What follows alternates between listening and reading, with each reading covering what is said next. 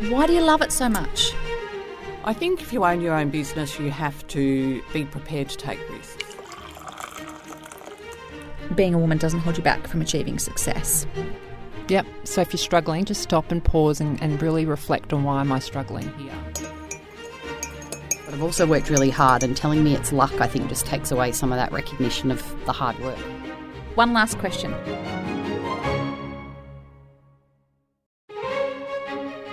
Welcome to Tea with the Queen, a show where I talk with some of my favourite go-getters, inspiring and courageous women in leadership and business.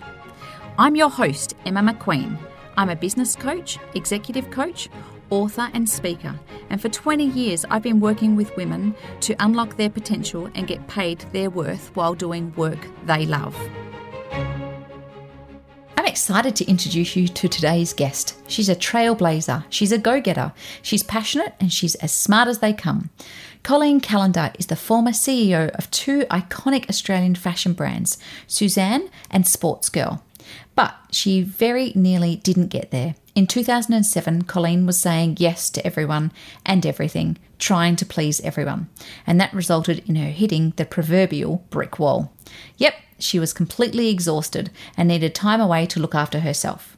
She details all this and more in her just-released book. It's called Leader by Design, with inspiring lessons from her 30 years in retail. I got so much out of this chat with Colleen, I'm sure you will too.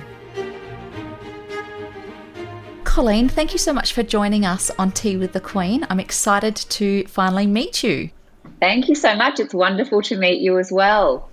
Well, jump straight in. I'd love to understand the decision behind leaving school at 16 at the end of year 11. Was that because you were just eager to get on with life? Yeah, I think I was a little bit overexcited, Emma, right from the word go on many things in my life. But no, look, the honest truth is I absolutely loved to work from a very young age. And I would go to work with my father on the work site. I would work in the family businesses, and I just loved everything around working in business. And, I would sit next to my father at home when he'd have business meetings. And, I was this tiny little blonde thing, and I would hope no one saw me, and I didn't say a word, and I just listened. And I was so intrigued around everything, business and money and rents and turnover and property. And so I was like this little sponge from a very, very young age. And yeah, I just love business, and I wanted to get into the world and just start working. I love that. You sound a little bit like me, scarily. Yeah. I mean, you rose through the ranks in retail pretty quickly, right? Yes, I did. As I said, I finished at 16, and I was super duper excited because I had all of this sort of experience working in businesses with mum and dad. But at 16, I got what I call my real job. And it wasn't just a real job, it was in the fashion industry. So I worked all summer. And then at the end of that year 11, I got offered a full-time job. And, the area manager came down and spoke to me and said, Cole, you've just done such a great job. We'd love you to stay on. And, and she said, you've got potential. And what 16-year-old wouldn't be excited about someone saying to you, you've got potential. So off I went, I ran home. We lived a few blocks from the city was a few blocks from where we lived, and I ran up the stairs and went to go through the door, and my heart sank because I knew at that moment what was on the other side of that door, and it was my parents. And I was about to tell them that I wasn't going to finish school. I wasn't going to be that lawyer or vet or doctor or all the things they wanted me to be. I wanted to go and work in retail. And yes, I did. I worked really hard. I rose through the ranks. I got my first managerial role at 18. I was an area manager at the age of 20. And I was running the state at the age of 24, which sounds quite crazy when I think about that today. And I had 54 stores. I had 3 direct reports. And I just continued to sort of climb through the ladder and up that ladder until in 1999, Sports Girl approached me and asked me to join that business. And, an amazing, iconic brand. Again, what young girl or young woman wouldn't be excited about getting asked to join the Sports Girl business? So up until March 2020, that's where I've spent my last 20 years of retail, which when I say that also makes me feel really old, Emma. So, but no, it's been a fabulous, fabulous, career. That's amazing. It's amazing just to hear that hard work and tenacity. Obviously, you had a stack of potential that person saw in you at 16, but then to rise through. And I've got a copy of your new book, which we'll talk about in a minute, but 2007 for you was a game changer. Can you tell me what happened? And at the time, you were general manager of Sportsgirl, is that right? Yeah, that's right. I was. Yes, it was. It was 2007. It was a big year for me. I at that stage had 3 young children. Macy was 2, Trent was 9, and Jake was 10.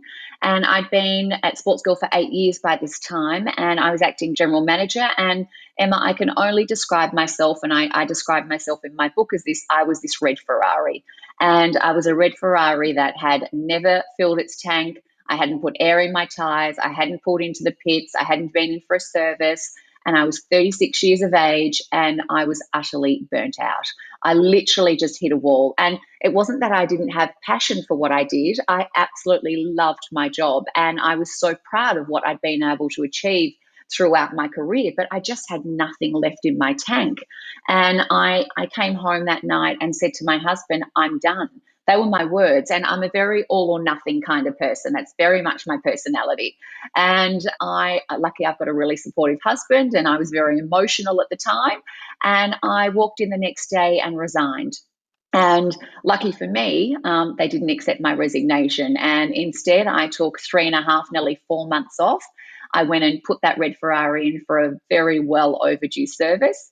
And I returned 4 months later as CEO of Suzanne. And, for me, Emma, I talk about it was probably the best lesson in self-care ever. And if I hadn't have hit that point of burnout in 2007 and gone and refueled, I don't think I would have had my 50th birthday this year. So, I really had to change my life, and I realized that I had to be good to myself before I could be good to anyone else. It's so sad that it got to that point, right? Because you just keep going. And as mothers and people who are interested in their career, I mean, I've always been a career woman. I'm very interested in my career, but I can see how easily it can, flick into burnout if we're not careful. And as women, we often put everyone else before ourselves. Why do you think that is? We absolutely do. And to your point on burnout, I work with so many women today that are on that train to burnout town. And so, my job and your job, and collectively together, I want to make sure that we can help those women not hit that point of, where I got to. But yes, we absolutely are. We're actually natural pleasers. Women, our natural inclination is to be pleasers and to put other people before self. And, we have this habit of saying yes. In fact, it's even more than a habit. It actually becomes like an addiction. And it was an addiction for me. I said yes to everything. It didn't matter how full my plate was. My EA would say to me, Cole, you've been invited to speak at an event on Friday night, but you've got a dinner booked in with someone. And I'd say, cool, no worries. We'll make both of those work. That's fine. It can happen. Or, you've got a meeting here, but someone else needs you for a board meeting there. Oh, that's fine. We'll juggle both of them, pop them in the diary. It's okay. I would not want to say no to anyone, because it became like I was needed and I was important. And it actually makes us feel like we're validated, whether that be from a parent or a colleague or a friend, or it doesn't matter who it is. It makes us feel validated as human beings. And I say to women I work with, please don't look to anyone else to validate you. You don't need anyone else to validate you. You don't need to seek approval from anyone. You are enough. You will always be good enough. So let's stop pleasing other people, because it comes at a cost to us, and let's start pleasing ourselves. Yeah. It's really important. I mean, there's no shortage of work with women who are people pleasers. I can guarantee that. Absolutely, yes. Tell me, why do you think there are so few women CEOs in this country? It's a great question, Emma, and I wish it was one that I could change. We have less than 20% of females that hold CEO positions in this country, and that is a number that I'm super proud of being a part of, but it's also one that absolutely concerns me, and one that I want to do something about. And I think there's a couple of reasons. I think we need a circuit breaker. I believe that we recruit like-minded people. We surround ourselves with like-minded people. So we have a huge industry of male domination in the corporate world. And so the cycle has been that they recruit like-minded people. And that has been the case for a very, very long time. So we need to be a circuit breaker. We need to start to bring women into those corporate roles. We need to change that mindset. And once we do that, we will start bringing more women in, because we will also want like-minded women to sit around the table with us. So I do think that's slowly starting to change, but it's not changing fast enough. I think that's one of the reasons. The other big reason is that we need to help women build the confidence to actually put their hand up. We need to help women have that confidence to say, I want to put my hand up for the promotion. I can walk into that boardroom and kill it with confidence. I can have a voice and I can demand a seat at that table. And I think the biggest thing that holds us back, and one of the biggest chapters outside of leadership in my book, is confidence. It is a real challenge, and again, something that I work with women every day on. Yeah, in my book I talk about confidence a lot as well, and the old fake it till you make it drives me insane. I'm like, let's just own it, ladies. Yes, absolutely. It's not a strategy. Fake it till you make it is not a strategy. Like, let's just own ourselves. Let's just be who we are and be proud of that. Yeah, totally. I'm with you. It makes me so cross that we're not further along, but I think yes. We as women need to just continue to keep on the bandwagon of, we can do this, and we've got to make space for each other at the senior ends. Absolutely. You're on a mission these days. Tell me what you're doing. Yeah, as I said, I'm that red Ferrari still. I just drive her differently. I'm always on a mission. In fact, someone asked me the other day in an interview, Cole, are you still that red Ferrari, or did you get a chance to change that make and model? And I said, we don't get a chance to change that make and model. We are who we are. We are born that way. So you just need to manage and drive it differently. But yes, I am on a mission. And, I talk about, Emma, as a CEO, my mission was to engage and inspire and empower people to bring their best selves to work every day and be the best version of themselves. And in this chapter I'm writing right now, my mission is exactly the same. I'm just doing it in a different way, whether that be through speaking events or wonderful podcasts like your own, or through my book. I'm still on that same mission. And it's a very dual purpose that I have. One is to inspire and empower women to step up, have a voice, live with purpose. And as we just talked about, get more women at the table with confidence. And I'm really passionate about that. And the other is to inspire organizations, those leaders at the top, to start to lead differently, to start to lead with kindness and compassion and trust and authenticity. And that also will allow more women to get a seat at the table, because that is naturally, again, who we are. And I really want organizations to change the way they think about that, the way they think about leadership, and really start to put people at the heart of everything they do, and really encourage more women to take the helm. Yeah. As women, we're very good at negative self-talk.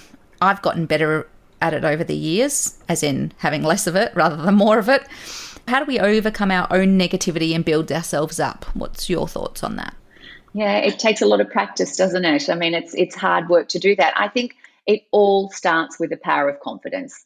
It all starts with that. And again, in my book, there's a big chapter on that. And, this lack of confidence is what holds people back. It's why people stay in jobs they don't like. It's why people are in toxic relationships. It's why people don't put their hand up for that promotion. And the first thing I say to people is that confidence starts internally. It starts with you. And again, let's not look anywhere else to anyone else to build our confidence. It's up to us. It's our responsibility.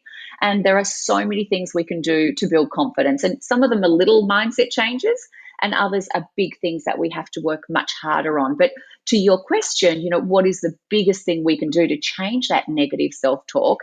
The biggest thing we can do is change our story. And when we change our story, we change our life. We all, and particularly women, we have this inner critic in our head that is very, very judgmental. And, she says things to us like, you're not good enough, you're going to fail, you're underprepared, you don't fit in, you're too fat, you're too thin, you're too young, you're too old. Whatever the story is, this inner critic leaves us feeling stuck and deflated, and often can sabotage our success in business or in life.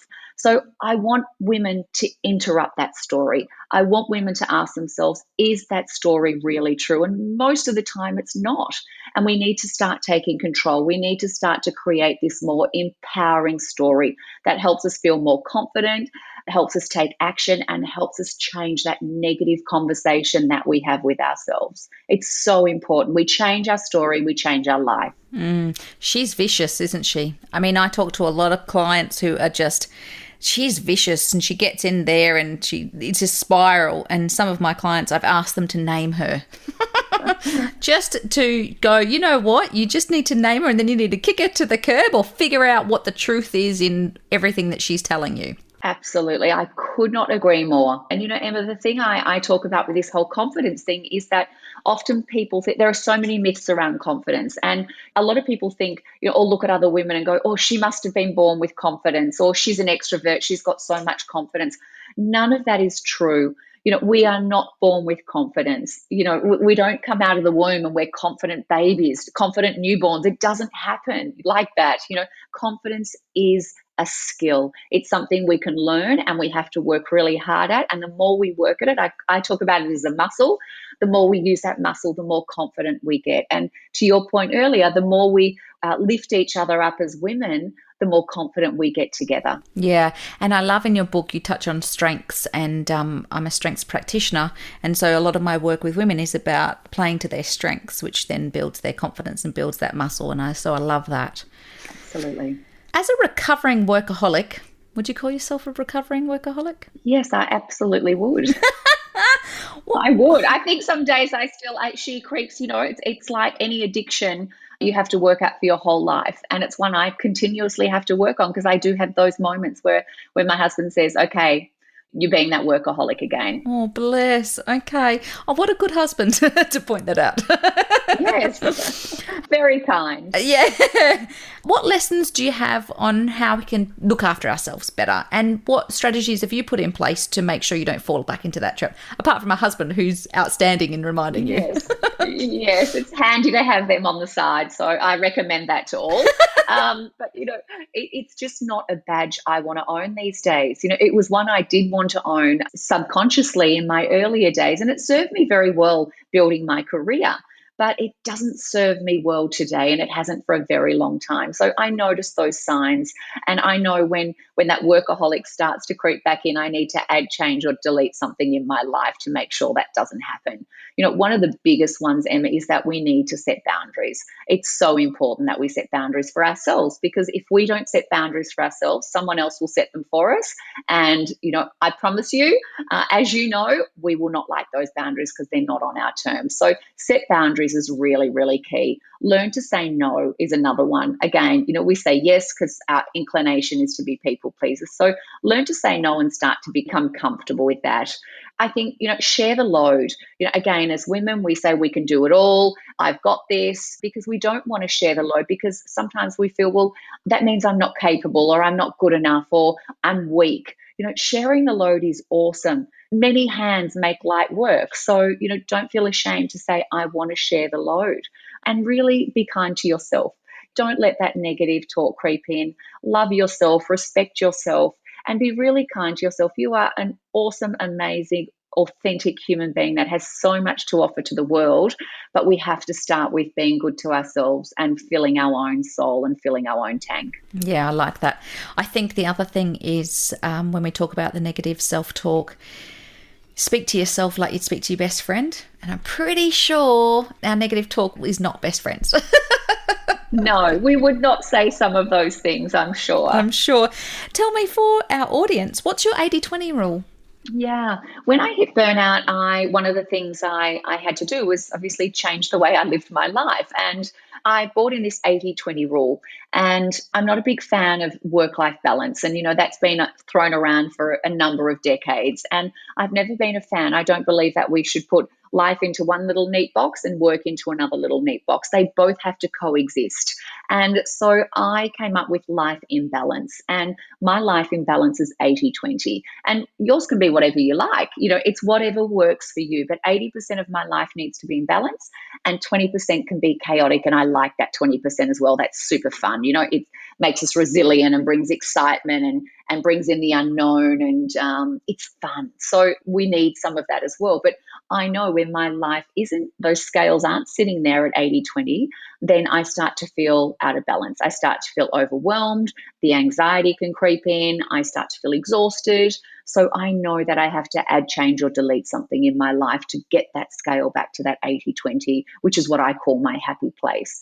So again, I encourage all women and your listeners to think about what your life imbalance is. What's your happy place? Because life imbalance is our responsibility.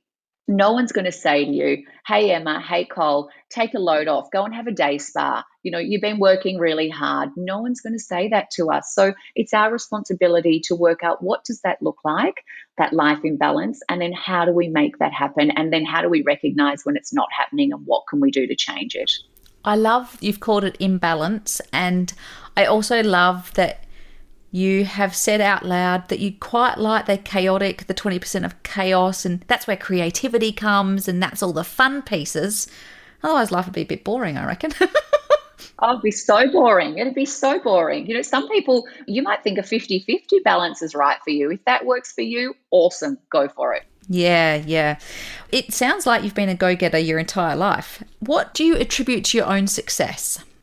Yeah, I think there's a number of things. I think success for me and that go-getter started in the home.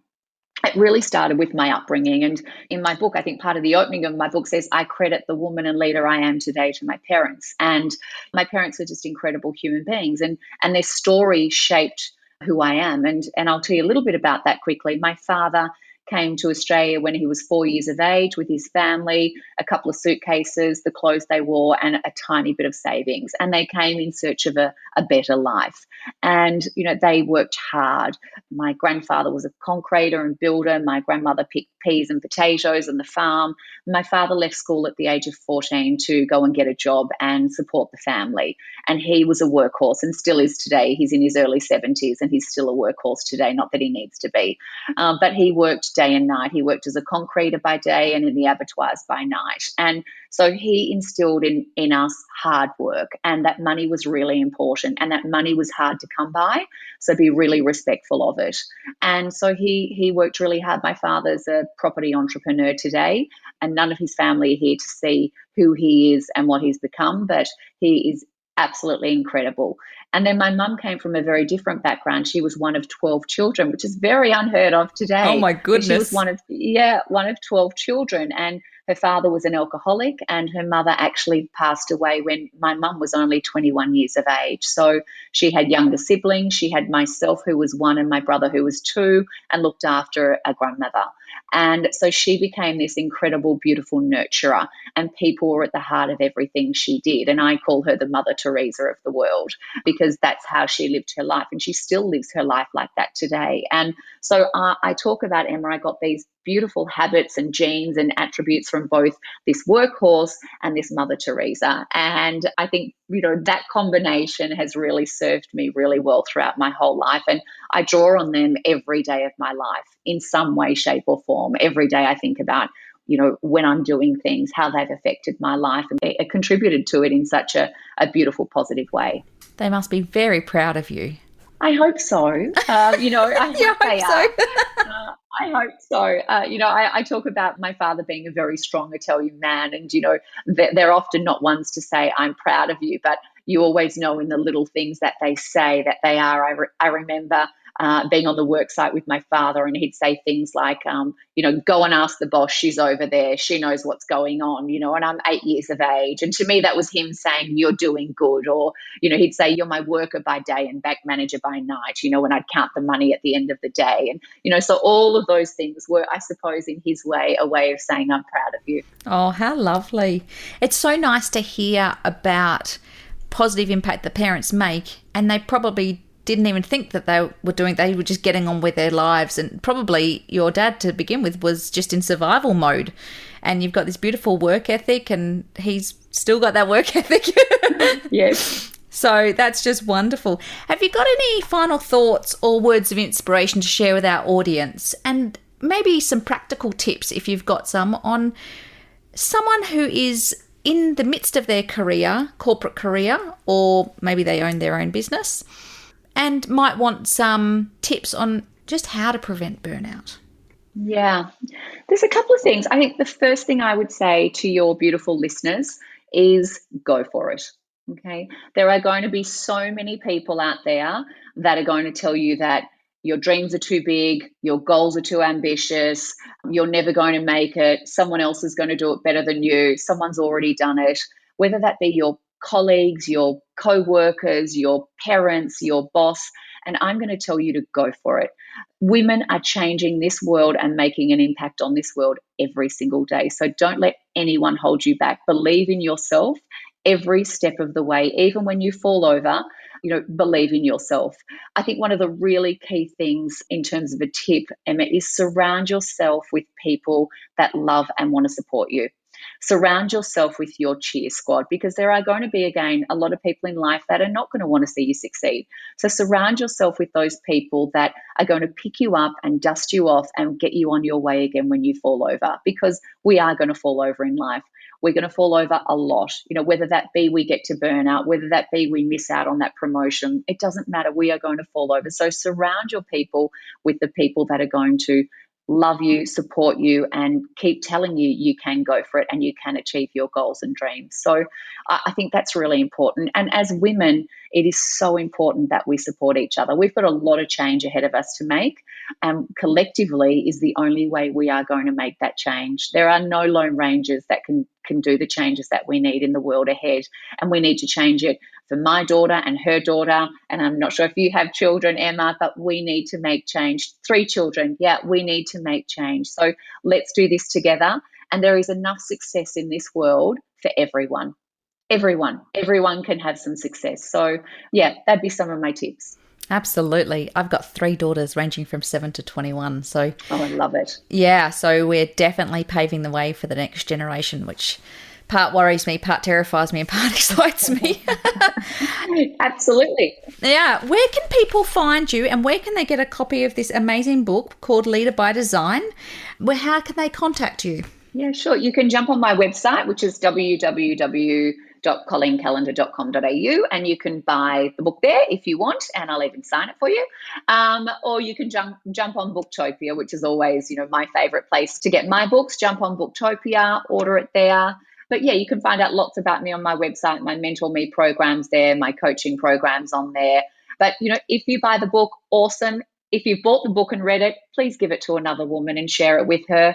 I just really want my book to be in as many women's hands as possible, because I was saying to you earlier, I'm getting messages daily on women saying to me, Col, you have changed my life, or you are changing my life. So to what we were talking about, our job collectively, we're doing the work, Emma, which is awesome. Absolutely. Well, thank you so much for coming on Tea with the Queen. I know that our audience will have been fascinated and captivated by what we've spoken about today, and I wish you all the best, and I can't wait to spread your book love around. I'm going to order some copies for some of my corporate clients. It's going to be awesome, and we wish you all the best. Please keep in touch. Oh, thank you so much, Emma, and you keep doing the amazing job you're doing. It was so wonderful to chat with you today. Thanks again.